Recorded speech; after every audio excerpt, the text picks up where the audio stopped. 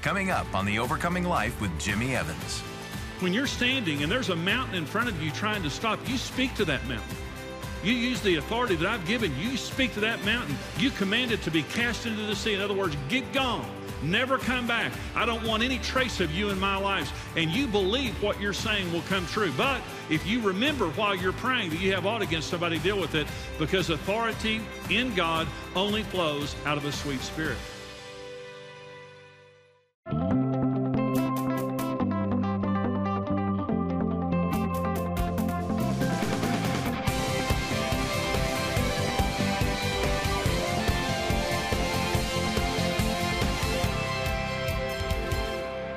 Exodus 15, verse 22. Moses brought Israel from the Red Sea. Then they went out into the wilderness of Shur, and they went 3 days in the wilderness and found no water. Now, when they came to Marah, they could not drink the waters of Marah, for they were bitter. Therefore, they named the place, the name of that place was called Marah. And the people complained against Moses, saying, "What shall we drink?" So he cried out to the Lord. The Lord showed him a tree, and when he cast it into the waters were made sweet. There he made a statute and an ordinance for them, and there he tested them and said, "If you diligently heed the voice of the Lord your God and do what is right in his sight, give ear to his commandments, and keep all of his statutes, I will put none of the diseases on you which I have brought on the Egyptians, for I am the Lord who heals you." Then they came to Elim, where there were 12 wells of water and 70 palm trees, so they camped there by the waters. Now, we know that the book of Exodus, really the Old Testament, is very, very, very symbolic in what it says. An example of that is the Passover. When the 10th plague came upon Egypt, you remember God told the children of Israel, take a male lamb. That was Jesus. Jesus is the Lamb of God. Take that unblemished male lamb, bring it into your home for several days. In other words, fall in love with it. Let it be a part of your family, this little lamb. And then kill it. Take its blood, wipe it on the doorpost of your house. And when I strike the firstborn of Egypt, when I see blood, the blood of the lamb on your house, on your doorpost, the doorpost of your heart in the New Testament, I'll pass over, in the same death and judgment that I bring to Egypt, I will not bring to you, simply because that you're under the blood of Jesus. And so that's highly symbolic of salvation, of the blood of Jesus being put on the doorpost of our hearts when we get saved, and how God then saves us from judgment and death through that blood. Then they go out through the Red Sea, again, which is symbolic of the blood of Jesus Christ. And it's a very interesting thing. They go through the Red Sea, and the sea parts for the children of Israel, and then comes back and kills Pharaoh and his army, which means the same blood that saves us destroys the enemy. And so this all is very symbolic. Now they come to a place of bitter waters called Marah. They're 3 days into the wilderness. This is dangerous. There are several million Jews who have come out of Egypt, and I'm sure they had containers of water, they had canteens, they had bowls, they had jars of water that they brought with them, but they're now 3 days into the wilderness, several million people, and they come to a place promising water, but in fact, the waters are bitter. Marah means bitter. And so they come to these bitter waters, they begin to complain against Moses and say, what in the world's going on here? And they're constantly, complaining that God's trying to kill them. And the Lord says, take that tree and throw it into the water, and the waters will become sweet. And that's, in fact, what happened. They took the tree, symbolic of the cross of Jesus, and they threw the tree into the waters, and the bitter waters became sweet. Let me talk about some lessons that we learned from Marah, some important lessons. One is the importance of simple obedience. They come to the waters there of Marah, and Moses prays, and God says, take that tree and throw it in the water. It's such a simple solution for such a huge problem. And I want you to know that most of what the Bible says is simple, but when you do it, it's powerful. It will revive your soul. It will give joy to your heart. It will make your eyes radiant. And they come to a place that is bitter, and God's answer is just throw a tree in. One tree, just take that tree and throw it in. Apply the cross to that situation, and the bitter waters will become sweet. The second lesson we learn is the importance of grace. This is God's first demonstration to the children of Israel of his grace. Now, the judgments that came on Egypt were certainly God delivering Israel by his grace, but they were judgments against Egypt. They were demonstrations of his power. Everything they did in Egypt was works and performance. They woke up in the morning, they worked for the Egyptians.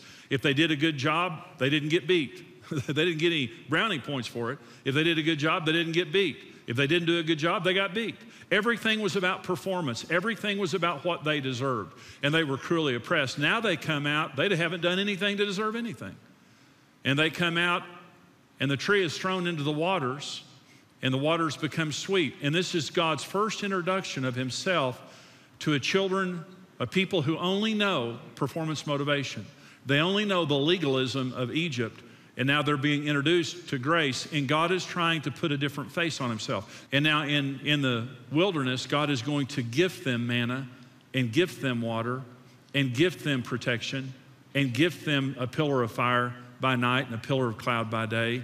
And everything that happens to them is not because, it's in spite of them actually. And that's the truth about salvation. But the third lesson is the lesson of forgiveness. This represents the bitterness in their spirits. You have to remember that the children of Israel had been through hundreds of years of cruel oppression, and it changes you. You know, some of our parents came out of, the Depression or World War II, or they came out of, very, very severe times. And some people get through it okay, but for some people, they don't get through it. And for the rest of their lives, it really defines their lives. The Red Sea was about getting Israel out of Egypt. Marah is about getting Egypt out of Israel. The promised land is a land full of milk and honey, and bitter waters will spoil it. And before God leads the children of Israel on through the wilderness into the promised land, he wants them to get the bitter waters of Egypt out of their hearts. Many of us have been through bad times. We've been through bad relationships. We've been through difficulty in our lives. And then God saves us. And God does a work in our lives. And he wants to lead us to a promised land, a place of blessing, a place of fullness. He's gotten us out of Egypt, but he hadn't gotten Egypt out of us. And here's some interesting truths about Marah. It's the first place God brought Israel after Egypt. Forgiveness is the main teaching that Jesus brought. It's everywhere in Jesus' teaching is the importance of forgiveness. It is a primary thing for us to learn as believers, that in our lives we must forgive, and we must keep this as an issue in our lives if we are going to walk with God the way that we desire. The second thing is this is an interesting thing. At the Red Sea, God did everything for the children of Israel, but at Marah, they had to throw the tree in for themselves. And here's the point. Forgiveness is an act of personal obedience that God can't do for me. The cross of Jesus cleansed me of all of my sins. I couldn't do that for myself. That's the Red Sea. When Jesus died for me and he saved me, I had to be saved by grace. I couldn't do that. But Jesus can't forgive my mother and dad for me. He can't forgive my stepmom and stepdad for me. He can't forgive my ex-spouse. He can't forgive my business partner that did me wrong. He can't forgive my friend who stabbed me in the back and spread rumors about me. See, Jesus can save me by his grace, but he can't forgive others for me. It's something that I have to do for myself.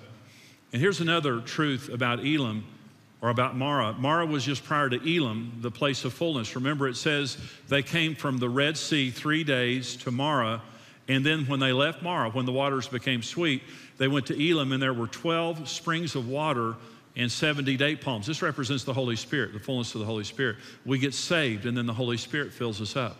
There was a well of water for every tribe of Israel, and there were these palm trees. And this is an oasis, and it just represents the fullness of God that empowers us not just to get through the wilderness, but get to the promised land. God wants us to live in the fullness of his Holy Spirit, but the fullness of the Holy Spirit cannot exist where bitterness exists. They had to get past Marah to get to Elam. Now, listen to me now. I've been talking to you about power and authority. We have power and authority in God. And Jesus is telling us this incredible truth that if there's a mountain in our lives, a mountain is something the devil puts in front of us that we can't move. It is an impediment to God's will being done in our lives, whether it's a financial mountain, a physical mountain, a relational mountain, whatever that mountain is, there's a mountain in front of us, and we have a dream in our hearts, and that mountain is our dream breaker. And we're looking at this mountain, and Jesus says, you have authority. You have authority. When you're standing and there's a mountain in front of you trying to stop, you speak to that mountain. You use the authority that I've given you. You speak to that mountain. You command it to be cast into the sea. In other words, get gone. Never come back. I don't want any trace of you in my lives. And you believe what you're saying will come true. But if you remember while you're praying that you have aught against somebody, deal with it, because authority in God only flows out of a sweet spirit. God cannot trust power to a person with a grudge. And he won't. And constantly the theme of the Bible is the fullness of the Spirit dwells where there's sweetness of spirit. Where we've forgiven the Egyptians. We've forgiven Pharaoh. Doesn't matter if they're dead. Doesn't matter if it's in our past. It's our present if we haven't forgiven. And here are the dangers of disobedience at Mara. What happens if we don't forgive? Unforgiveness ties us to the people and events in our lives in an unhealthy way. It's the number one key to freedom from your past. If you're dealing with any issue of your past, the mother of all issues is the issue of forgiveness. Because unforgiveness is an invisible umbilical cord that connects us to the people and events of our past. And it keeps feeding our spirit until we cut it. Your mother, your father, it doesn't matter how long ago it was. It doesn't matter if it was 30 or 40 or 50 years ago. If you haven't forgiven, the bitterness of that event is still feeding your spirit. And the whole illustration here of Moses and the children of Israel is God freed them from Egypt. God brought them out. But it's meaningless if they don't forgive. The bitterness of their lives is going to ruin everything else that God wants to do. And they have to apply the cross of Jesus for that bitterness to go away. Have you felt overwhelmed by the challenges of life? The secret to overcoming stress and worry is living in God's presence. He'll guide you and help you overcome every negative emotion you experience. This series, Living in God's Presence, uses the life of Moses to show you how to possess your promised land and know God intimately. We want to get this series into your hands, and today we have an offer that will help take you deeper into your relationship with God. With your gift of any amount, we'll send you the Living in God's Presence series on CD or as an audio download. And with your gift of $50 or more, you can receive the Living in God's Presence series on DVD or as a video download. Plus, receive Jimmy's life-changing book, 10 Steps Towards Christ, a practical resource that will help you overcome old habits and mindsets in order to rely on God. You don't have to live with stress and anxiety. Start your journey of intimate friendship with God today. Unforgiveness, secondly, allows demonic spirits to deceive us, use us, and torment us. It opens us up to the devil. This is Ephesians 4:26. In your anger, do not sin. Do not let the sun go down while you're still angry, and do not give the devil a foothold. The word devil there is diablos. It means slanderer. In your anger, don't sin. It's fine to be angry. Everybody gets angry. God gets angry. It's fine to be angry. Just don't sin.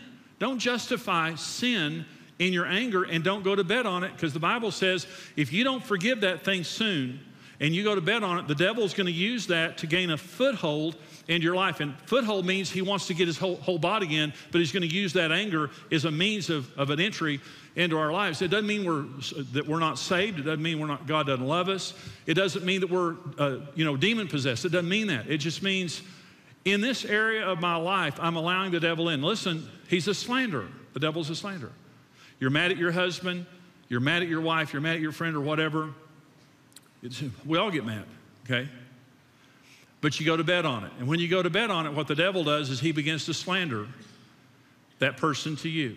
See, here's the question. How does a couple go from being so in love in front of a preacher and to being so full of hate in front of a judge?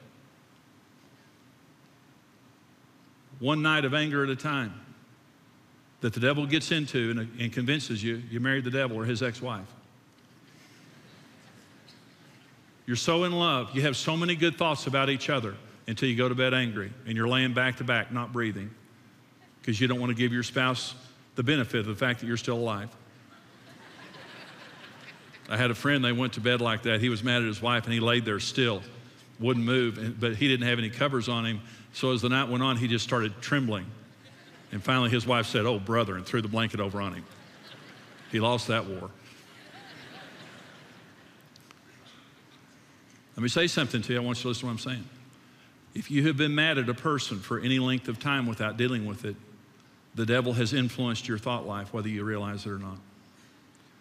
And you're probably thinking thoughts about that individual that simply aren't true. This is the danger. And this is Jesus in Matthew 18. Matthew 18 is where Peter comes to Jesus and said, Lord, how many times do I forgive my brother? 7? And Jesus said 70 times 7. And then Jesus told a story about a man who, a servant who owed his master $10 million, but the master forgave him. And then the servant found one of his fellow servants who owed him a few $1,000s, and he beat him until he paid it back. And this is Jesus' response to how the master responded to that servant. In anger, his master turned him over to the jailers to be tortured until he should pay back all that he owed.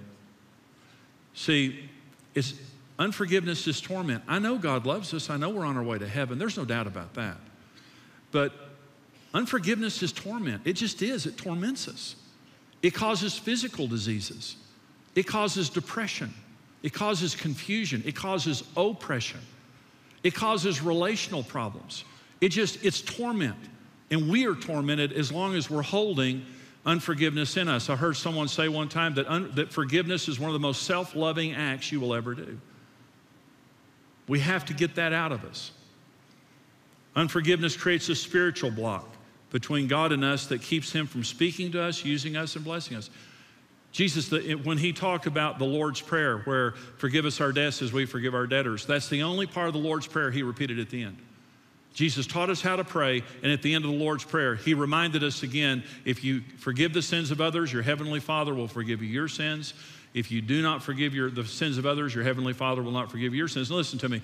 We're forgiven in Jesus. We're perfected forever by the blood of Jesus. When it says that God won't forgive us our sins, it doesn't mean we won't go to heaven. It's just a relational thing. It just means if we're going to judge others, if we're going to reject others and be ungracious to other people, it's going to affect our relationship with God. That's all that it means. And so we need to be gracious, or it affects our relationship with the Lord. Here are the 4 steps of forgiveness. You say, well, how do I forgive? Some people say, Jimmy, I've tried to forgive. I've tried to forgive. I'm still bitter. I'm still hurt. I just don't seem to be able to get over this. Well, let's talk about how to forgive. Number 1, repent of unforgiveness. It's a sin. It's a sin for God to have forgiven me all of my sins and me for not to forgive other people. That's the context of Matthew 18, when Jesus tells the story of how much the servant owed his master, and he would receive forgiveness, but he wouldn't give it to other people. Number 2, give your offender a high value. Don't put labels on people, because it gives us permission to mistreat people. God loves other people as much as he loves me. As much as I hate him, he loves them. As much as I'm bitter against him, he loves them. They're his children. He created them. And so I've got to put a high value on them and understand God does also. Number 3, I have to disqualify myself as their judge and release their judgment to God. That I'm not qualified to judge. I know what they did, but I don't know why. I don't know their past. I don't know the hurts they've been through. I don't know the whole story, but God does. And here's Romans chapter 12. Beloved, do not avenge yourselves, but rather give place to wrath. That means God's wrath. For it is written, vengeance is mine, I will repay, says the Lord. Therefore, if your enemy is hungry, feed him. If he is thirsty, give him a drink. For in so doing, you will heap coals of fire on his head. Do not be overcome by evil, but overcome evil with good. See, it says, vengeance is mine, I will repay. That's a promise. God's going to take care of everything in your life if you'll just trust him. He doesn't need your help. You say, well, if your enemy is thirsty, give him a drink. So I don't want to give him a drink. He doesn't deserve a drink. I want him to suffer. I'm waiting to see his obituary. I want him to suffer. You know why the Bible says if your enemy's thirsty, give him a drink? Because God does not need our help judging people. He can take care of all of it himself. Amen. And if we'll do what's right, so will he. But if we try to punish him, he won't. If we seek vengeance, he won't. The longer we try to be God, he won't be. He's saying, don't seek vengeance.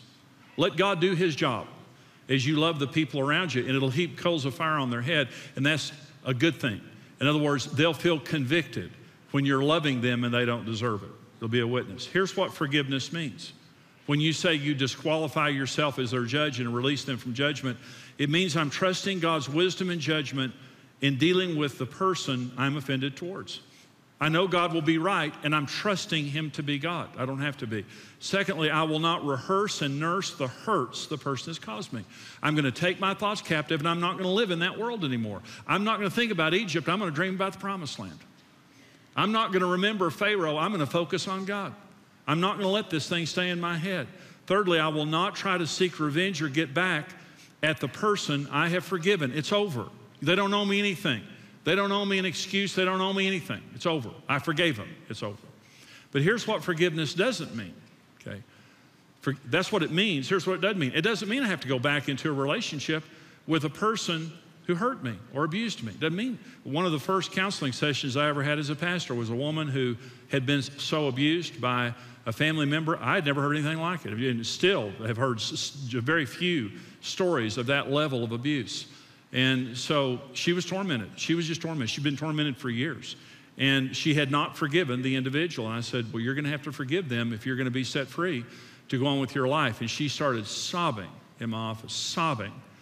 And when she stopped sobbing, she said, are you telling me I have to go back into that relationship? I said, no. You don't have to let that person do that to you again.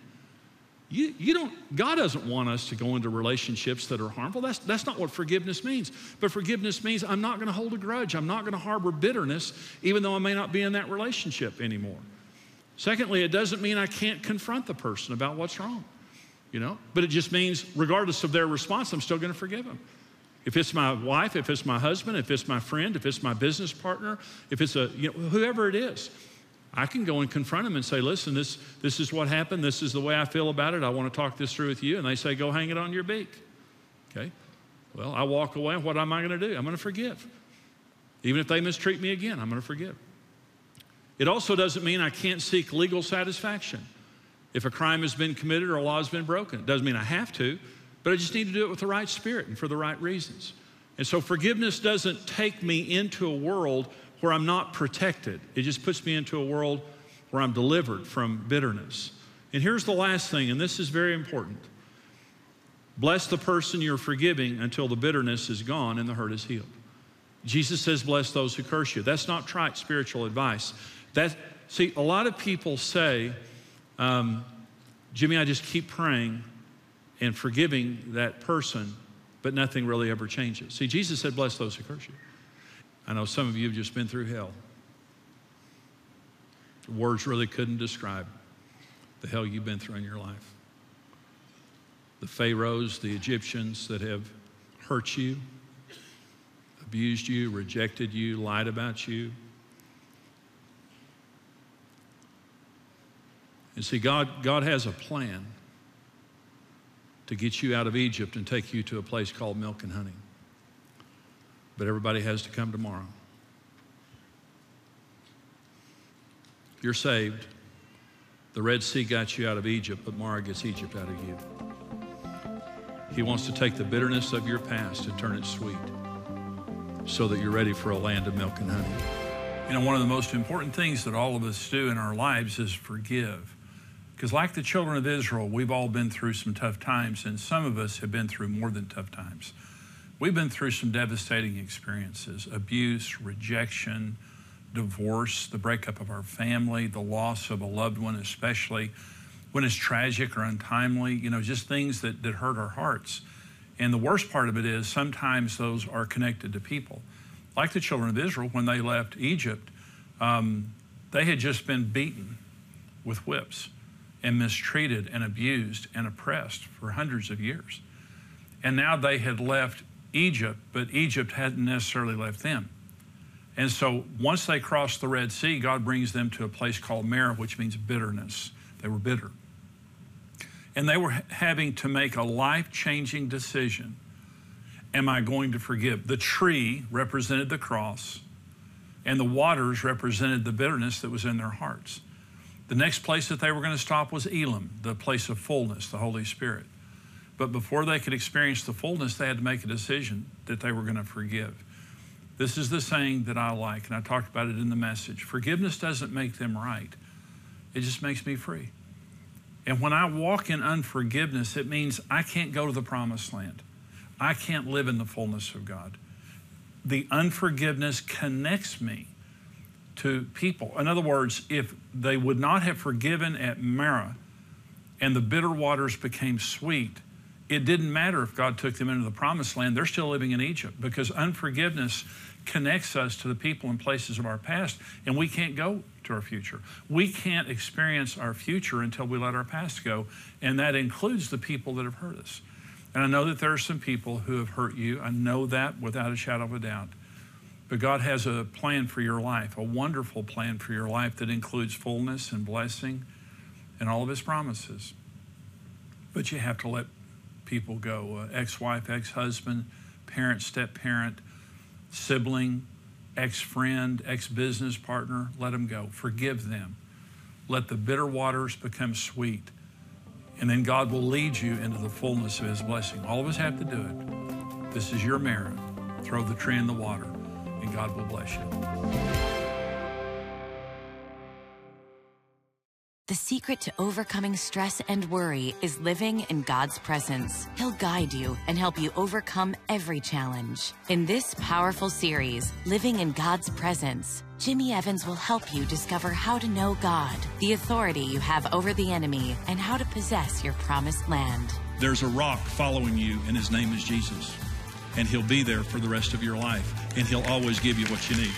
Support the Overcoming Life with your gift of any amount, and we'll send you the complete series, Living in God's Presence, on CD or audio download. Receive the complete series, Living in God's Presence, on DVD or video download, and Jimmy Evans' book, 10 Steps Towards Christ, for your gift of $50 or more. The 10 Steps Toward Christ book gives you practical steps to navigate your new life in Christ. The Lord will help you solve every problem, meet every need, and conquer every enemy. Receive this life-changing series today. This year, the XO Marriage Conference is coming to a city near you. The XO Tour is a one-of-a-kind live marriage conference, bringing couples together in venues across the country. The greatest marriages come from two people who just go through it together and come out on the other side, and they win. Hear Jimmy Evans and many other remarkable speakers communicate on how to have a thriving, healthy marriage. Find an XO Tour location near you and come together with other couples as we unite to strengthen families and start something new in your marriage. Even in the midst of something that you thought, I don't know if we're going to make it through this, when you come together and you lean on God together and you refuse to give up, He can do the miraculous. Experience why so many couples call the XO Tour an unforgettable investment for their marriage. We believe that your family has a bright future. For more information and to register at a city near you, visit xomarriage.com/tour. Thank you for watching The Overcoming Life with Jimmy Evans. Support The Overcoming Life with your best gift and receive the series, Living in God's Presence. Experience the XO Tour at a city near you. Visit xomarriage.com/tour.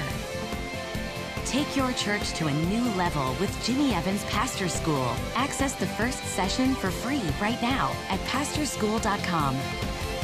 This program is made possible by the generous support of our faithful partners.